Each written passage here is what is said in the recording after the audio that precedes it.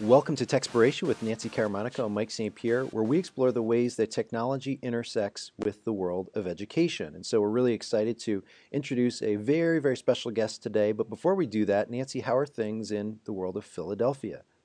Things are great. Very, very chilly, and expect it might even hit 0 degrees at the end of the week. But otherwise, really, really good. Cool. Yeah, Jersey's cold. Looking forward to spring. Are you going to be heading down to Orlando for NCEA in spring?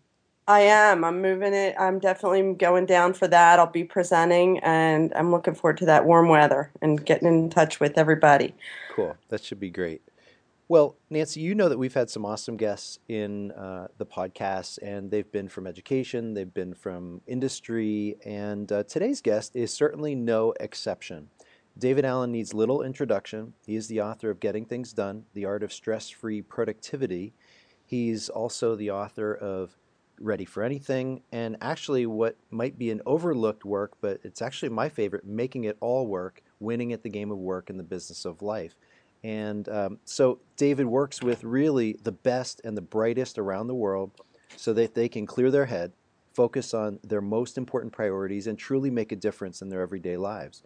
GTD has been a source of inspiration for nearly every one of the top leaders in productivity, including me personally. And GTD is also being accepted more and more by pastors and principals, superintendents, even nonprofit leaders. And I think it's just because GTD makes sense. David is married to Catherine. He's a fan of gadgets, both new and old, and he's been known to trim a bonsai tree or two. So, David, welcome to the show. Hey, Mike, Nancy, delighted to be here. Thanks for having me. Anything you want to add to that intro? Wow, I said that. I guess that's pretty much it. I mean, we could end right there. Fill that in. That's sort of the game. Yeah. No, I'm Mr. Lazy. I woke up from the time I can remember when I was born, saying, "How much easier can I make anything I'm doing?" I'm not a motivational speaker. I sleep as long as I can, and I just hate having ideas twice if I don't need to. So. Well, Yeah. I love it. And yeah, I mean, we've talked about that with our other guests as well, that you can be lazy and really productive at the same time. It's sort of being aware of the spaces where you give yourself permission to do either. So, Well, Mike, if I can jump into the deep water right away, a lot of the new research, and there are two brand new books out that I'll give you citations for if you don't have them already, that have aggregated a lot of the research from cognitive science over the last 20 years. And lazy, meaning stop, daydream, be spontaneous, allow yourself to unhook from your world, is absolutely critical in order to be able to focus optimally and to maximize your intellectual productivity. And that's new data that's showing up that's just validating something that, I've always sort of made a joke. I'm sort of lazy and I hang out and I love to be spontaneous. But there's no actually real validation that actually makes you smarter and makes you much more capable to operate. So to your point, or to the point in education, I think, you may have mentioned a comment earlier that I read about, always on, one thing to the next, to the next, to the next, without giving kids the opportunity to have reflection, spontaneous, no scheduled play time. mhm. I mean, that's the biggest need in the executive world, and obviously it was something they didn't learn as kids, It's or interesting. didn't bring over into that game. Yeah. Yeah, it's interesting. Here at school, we changed our entire academic schedule to give some free space for every student 30 minutes in the morning. And we thought it was really not such a big deal. And then as we've talked to students, they've said, no, I get 30 minutes every day that I can choose where I want to be and how I want to use my time. And it might be to buy a cookie, or it might be to go meet with people for something more serious, but both have value. And so it's been kind of interesting. And I guess as a dad, I see so many families, they're not giving any open space to their kids. Well, that's really a lot of what GTD and what the methodology that I really recognized and developed and sort of cobbled together and made much more explicit was really about how do you get space? You don't need time. You don't need time to have a good idea, but you need room. You don't need time to be present or to be loving or to be caring or to have fun. You just need room. You could have all the time in the world, but if you have no room, you will waste it. if you and you don't need but 5 seconds or 10 seconds or 30 seconds if you have room to have a creative idea, to be loving, to be present, to be just to be on. Fully engaged. And I think we really need to reframe that. It's really about how do I create room? David, And that's I'm sorry, go ahead. that's really what this is about. How do I create room? The problem is it's almost impossible to focus appropriately on what you're doing or to relax and refresh and think about nothing if you have not implemented the GTD methodology. Because you'll have stuff going on in your head that is potentially distracting and draining of that, intuitive intellectual energy. So, David, kind of picking up off of that, I mean, I know for me, I can remember reading Getting Things Done. I remember the parking lot where I used to read it on my way home from work, and I've reread it more than a few times. Can you kind of step into the role of teacher and talk to our listeners about that methodology that you talk about? Sure, here's the 20-second version. Ready? Take anything potentially meaningful that has your attention, get it out of your head, sooner than later decide and clarify exactly what that means and what you're going to do about it, if anything, and what's the specific outcome or specific action about any actionable stuff. Then park the results of that, organize that into appropriate categories so that you can step back and, step 4, reflect on the whole gestalt or the whole inventory of what all your commitments are at as many horizons as you're conscious. And then just trust your intuition to make a good, trusted choice about how you allocate your attention and resources based upon that. So that's really all it is. It's really about building an external brain and making sure that you're not trying to use your head, which is a terrible office. Your brain was not designed to hold ideas. It was designed only to have them. And so that's a lot of what we're learning now about how the brain doesn't work. And everybody's trying to make it work in a world that is blowing its fuses. Nancy, can you connect David now to teachers and students in school? Sure. David, many of our listeners are people who work in schools, either as teachers or as school leaders. What do you wish that teachers taught their students about work or about productivity? All of this. Yeah. I mean, how old do you need to be to get the idea of, well, what are you trying to produce with this report? What's your successful outcome? And oh, by the way, what's your very next action you need to take to move that forward? You tell me how old a kid needs to be to understand that conversation. Mm-hmm. And if you say 4, 5, 6 years old, I go, yep, we've seen it. So from the very beginning, this thought process is not being taught. How many teachers assign a report and don't have the kid the first thing they need to do is, wait a minute, what am I trying to accomplish by writing this report? What does the teacher want me to accomplish by writing this report? You tell me how often that's a conscious conversation. And without that conversation, the brain has no criterion to evaluate information or data. So obviously the kid's going to blow a fuse. Right. So Absolutely. what do they do? What do they do? What I do? Go copy stuff out of the encyclopedia, right? and change a few words and say I wrote it. Yeah. You I think a lot of students feel overwhelmed because they see a project and they just go A to Z. Whereas one thing I've heard you say many times over the years is, for a lot of things, all you need to look at is what's the next action. Can you comment on that, David, a little bit?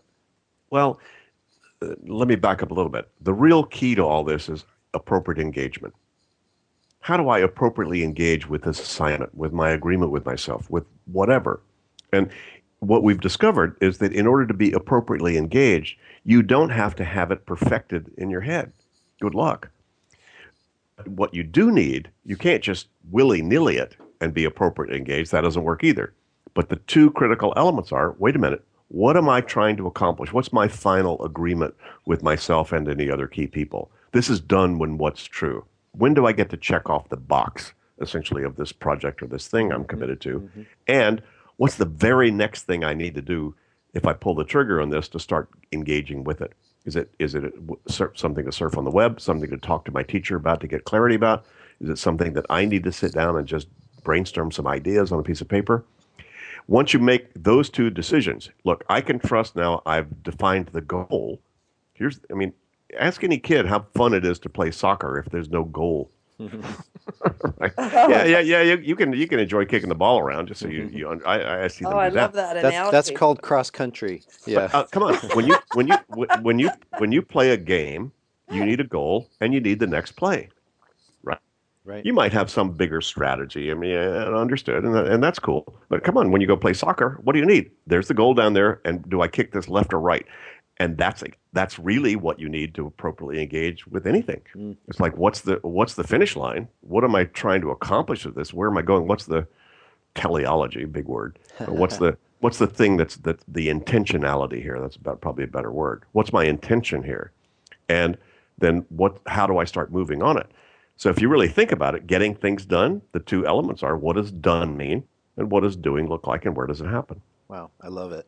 We're doing a capital campaign here at school, and we had a meeting last night, and we're talking about, okay, I've got this person, I've got that person, I've left 3 messages I can't get through, and it literally was like GTD right in front of us, because we said, okay, what's the smallest doable thing that you can take on in the next 24 hours? Okay, well, it's send an email instead of a call. All right, well, it's a personal note. It's the idea of, until we can cross their name off the list, there's probably one more small thing we can do to move this thing down the field. Sure. Well, if you have some level of commitment to change the physical world that you're in, and you have not yet clarified what would start to move toward that physically look like, you are not appropriately engaged yet. And you that will be still on your mind. It'll wake you up at 3:00 in the morning when you can't do anything about it. So, the whole thing is, if you want space about that, what you wanted to do when you left that meeting last night, you wanted nobody should have that still on their mind. Right. Right? Because if it's still on their mind, that means there's some decision about it they haven't made, or they haven't parked the results of that in some place they trust. And so it's hung up and they're the bottlenecks.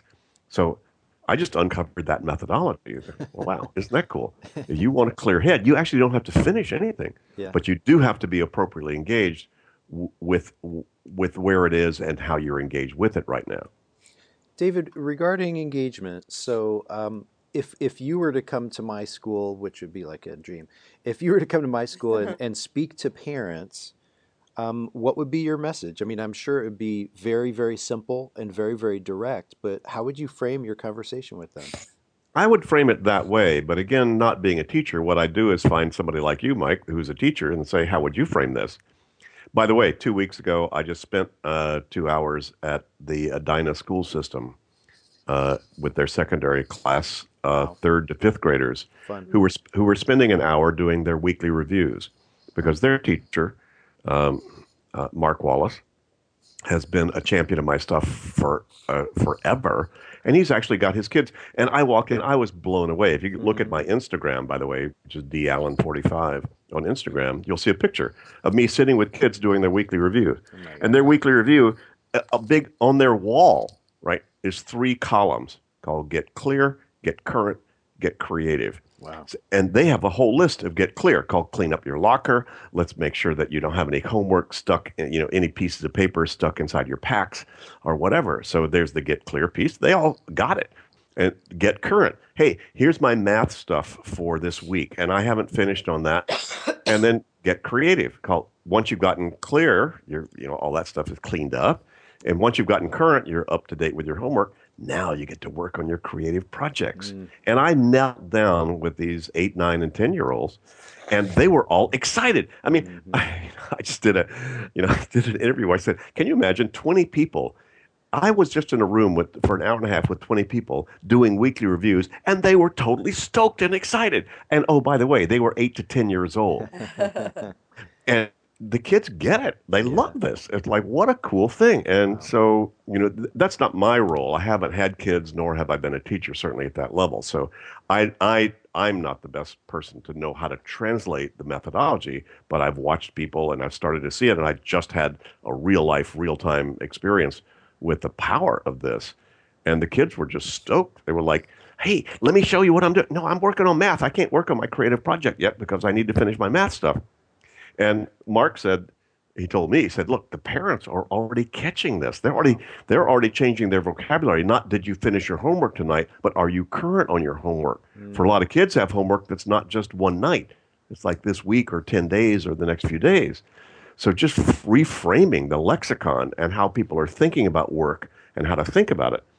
So I don't know. That's a long way to say Mark beats me, what I'd say, but I'd be happy if I am in the area, just invite me. I'll show up and we'll see. Wow, very cool. But I think that's how we're going to change the world. Because, come on, I'm dealing with people who've got a lot of bad habits, but the kids are going, well, what am I supposed to do? Okay, well, let me go do that. So, if before age 12 or 13 or 14, before they decide they want to individuate, then just show them, hey, this is the way to do it. They're on. I now know two twin girls that are 22 who have literally from the time they were born, because their parents were GTDers from that point forward, and they were homeschooled. And these girls, the world is their oyster. You wouldn't believe what these girls are doing. It's like, why would you ever keep anything in your head? And of course, you decide what the next action on anything is that you want to be doing. And of course, you define projects and have a project list and have that in front of you. It's like, well, duh, this is actually trainable, but we're not born doing this. So it is something we actually do need to apply cognitive effort to build those muscles and to build that thought process. What I love about GTD is it's so portable. I have always benefited in whatever job or role I've been in at those very basic skills. I've always been somebody who writes things down. Nancy's always been somebody who's really good at managing a project from start to finish. GTD is so simple and it's utterly portable without being kind of dogmatic. It's very, very flexible, which I think is one of its real strengths. So, Nancy, what's next on our cue sheet for David?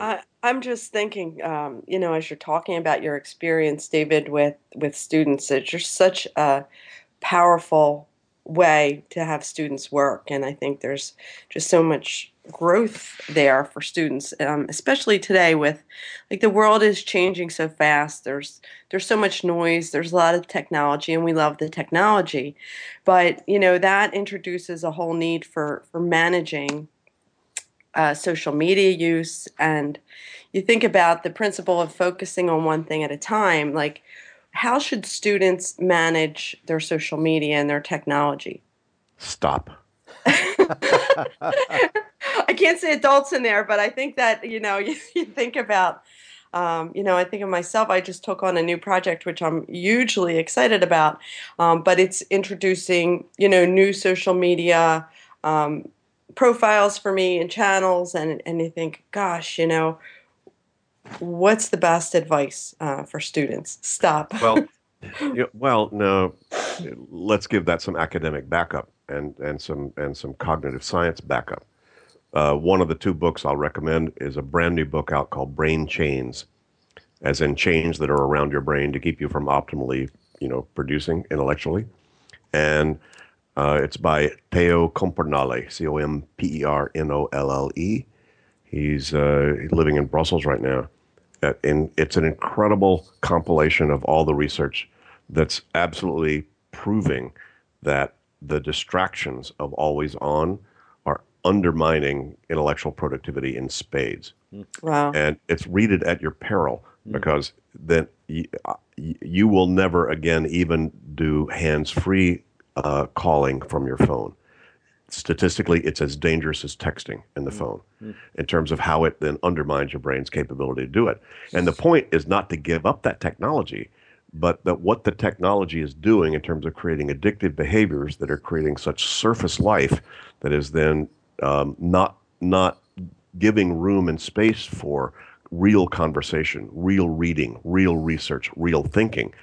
And it's, that addictive quality that even just thinking what's showing up in your social media creates a dopamine rush, which is now addictive.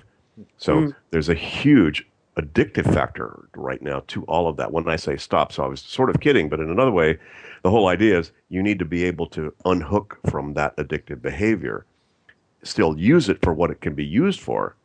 I have 1.2 million Twitter followers, right? But to me, that's a cocktail party, and so I enjoy it and play with it that way. I step in when I want, I step out when I want. I'm not addicted to following it and seeing Okay. what's going on and constantly checking in and constantly checking in. Now, to a large degree, a lot of the new cognitive science is validating what the GTD methodology, sort of that we came up with from the street, has validated, which is your head's not for holding things. And if your head is trying to hold on to all of this, then you're constantly into emergency scanning mode. What's up? What's up? What's new? I don't want to miss anything. I can't let myself go very long without checking in on what's current because something might be important that I should be missing. If you actually cleaned up and zeroed out all of your input on a daily basis, in other words, if I get email to zero every night, why do I need to check it all day? Right. I don't. Right? People can reach me if they need me, but it allows me to then segment these different cognitive processes in chunks where I'm chunking, okay, now it's time to sit down and think about stuff that I have to respond to and have to think about and have to do that. But that's a very specific time. It requires a very specific part of your cognitive process to be able to do that well. And that's a part of you that actually will tire out. So when you hear about decision fatigue, that's starting to become quite validated in terms of just the research now. That part of your brain, which is the forebrain part, that's the intellectual executive function, that thing actually tires out. I hope that our listeners, listen to this cast and maybe listen a second time, because there's kind of a lot at stake here. We're not just talking about like, gee, how do I run a more efficient meeting? I mean, we're actually talking about how do I really get more out of life? How do I engage with my spouse or my family? Well, if I'm texting while my wife is waiting for me to talk to her, that's a problem, And so we're talking about serious stuff here. It's not just like, gee, getting to inbox zero. I just keep going back to that. How do I appropriately engage with what's in front of me right now? Or how do I put that off until another time that my system allows me to trust in that? Exactly. And it's very subtle, Mike, because I could right now, because you and I are just on audio, not video, I could be glancing over it. Well, what's come into my email while we're talking? And yeah, I heard his question and he's talking right now. Let me go over this. And believe me, and this is actually recently that I've started to see the subtlety of that's unfair to both me and you. Unfair to you because I'm not necessarily totally present with exactly what you're saying and following along with it, but more unfair to me that I won't be enjoying the process at a level of depth and sensitivity and awareness that I could if I were not doing that. And that's since I read Theo's book, Brain Chains, since I read that, I went, wait a minute, I need to test this out. So this is subtle stuff and very important. It's actually made a big difference already for me. Just to say, I'm actually that much more present in conversations when I'm not trying to do that. Well, David, you totally threw Nancy under the bus there, because I'm pretty sure I heard her keyboard clicking away as we were talking. I try not to type too much. I was trying to get the little show notes and great Just things. kidding. And of course, like when Mike said people should listen twice, I know, of course, we'll go back and listen again, but so many great points, I think, for students, for school leaders, just so many things, especially with today's world, how we keep getting busier and busier, and the technology is introducing more opportunities for being busy. Well, I think the reflection time, if nothing else, I mean, Mike, you mentioned it, that like, wow, 30 minutes, kids do what they want to do, right? Go buy some candy or work on their math homework or whatever. But what if they had a model that said, and by the way, here are the really cool things you could do, and even have that structured so that became more the soccer game to play as opposed to just truly willy-nilly. Right. So, that to me would be my advice. I would say, okay, what do we all need to learn? And what, by the way, out of the mouths of kids, can we learn from them? I mean, I just saw 20 kids, in all these years, the weekly review is the thing that people fall off the wagon of GTD because they don't build in this reflective time and pull up the rear guard and get their systems current. They get all excited on a weekend or they read the book, and then they don't keep up those behaviors. And the key behavior is regularly, okay, you fell off the surfboard, you got an ankle tether here, get back on. Yeah, good. Right? That's a And, good and metaphor. pull yourself back onto it. And so those kind of regular reflective times is one of the toughest habits for adults to engage in. I know. And I saw these kids loving this. So I saw this. I mean, even if only half of them, when they walked out of there, left school, said, I still have to do that kind of thing in order to be current, be cool, be creative, have room to write my music, to ride my horse, to write my book, to, whatever they want to do. Well, if you thought elementary school kids were fun, wait till we get you in front of some high schoolers because they're really fun. So we are on Techspiration with our guest, David Allen, and we have time for one last question. David, what's next for your company and even for your own writing about productivity? Well, my actually new edition of Getting Things Done is launching March 17th in the US. Wow. So you'll see the 2015 version, 3 additional chapters. I rewrote a lot of my text, mostly to bring it current in terms of just the vocabulary and also deepen some of the thought process. The methodology hasn't changed at all, but it's now even a much more evergreen book, and I think and that's exciting. So I just got my hands on it 2 nights ago. Wow. Over here in Amsterdam, that's the great. first copy of it. So Mhm. that's out, and I think that will make it's much more positioned for lifestyle, not so much business. It's certainly initially was sort of positioned for the business productivity world, but the truth is the clergy, students, homemakers, everybody needs this, benefits this. This is a lifestyle, lifelong way of thinking and style that we're not born doing, but it's not that hard to learn and do. And so, we've greatly increased the population's interest in this and positioning it appropriately. I don't have a tie on on the cover this time. So, it's much more, hey, come on, guys, this is like lifestyle stuff. And so positioning it that way, that's exciting to do, to frame that. And we're now building global franchises around the world to distribute our training programs. So that's the long haul. So Catherine and I are both deeply engaged in. That's one reason for being over here in Europe right now, getting Wow. traction. Sort of for it's a global methodology. There's no cultural bias to this work at all. It just It's makes sense.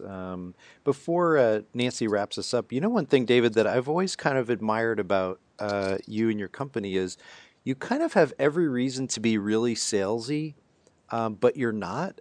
And I've kind of stepped back like over the years and said like this guy he could sell anything he wanted to, probably water to fish, and yet I'm sort of stunned at how subtle and kind of non-pressured and non-salesy your company has been over the years. I don't know if anybody's ever told you that, but it's Oh, kind of Mike, remarkable. we keep telling ourselves that. We keep kicking ourselves in the butt that oh my God, we should probably be a lot bigger and a lot more successful and a lot ever than we were. But there's just something about this material I think the elegance is that it's not a force feed. It's for anybody, but not for everybody. And you know it. It's I don't have. I'm not particularly ambitious or even entrepreneurial. I guess my role has always been more of a researcher, and model maker and perhaps motivational speaker, but an educator, but not, trying to sell it. It's called, if nobody wants it, I don't want to sell it. you know. But so our decision was, okay, the world keeps knocking on a door. How do I best serve the world to be able to make this and scale it so that it's possible to get this, sort of life improving information to as many people as want it? And I think that's the driver. I think that's part of the DNA of our company. Cool. That's beautiful. Well, David, thank you so much for being on today's episode of Techspiration. Everyone, be sure to check out our show notes for more information about GTD, David Allen, and the many excellent books that he's authored, especially the one that's coming out on March 17th. We'll also be sure to include a few of Mike's blog posts as well on getting things done. Until then, we'll see you next time. And David, thank you so much. This was wonderful. My pleasure, folks. Thanks, David. So we hope you've enjoyed today's interview with David Allen. For all of our other podcasts, just head over to Nancy's website, nancycaramonico.com, or my own, mikestpierre.com, where you'll find a full list of all the incredible people that we've interviewed in the podcast. Until next time, thanks for listening.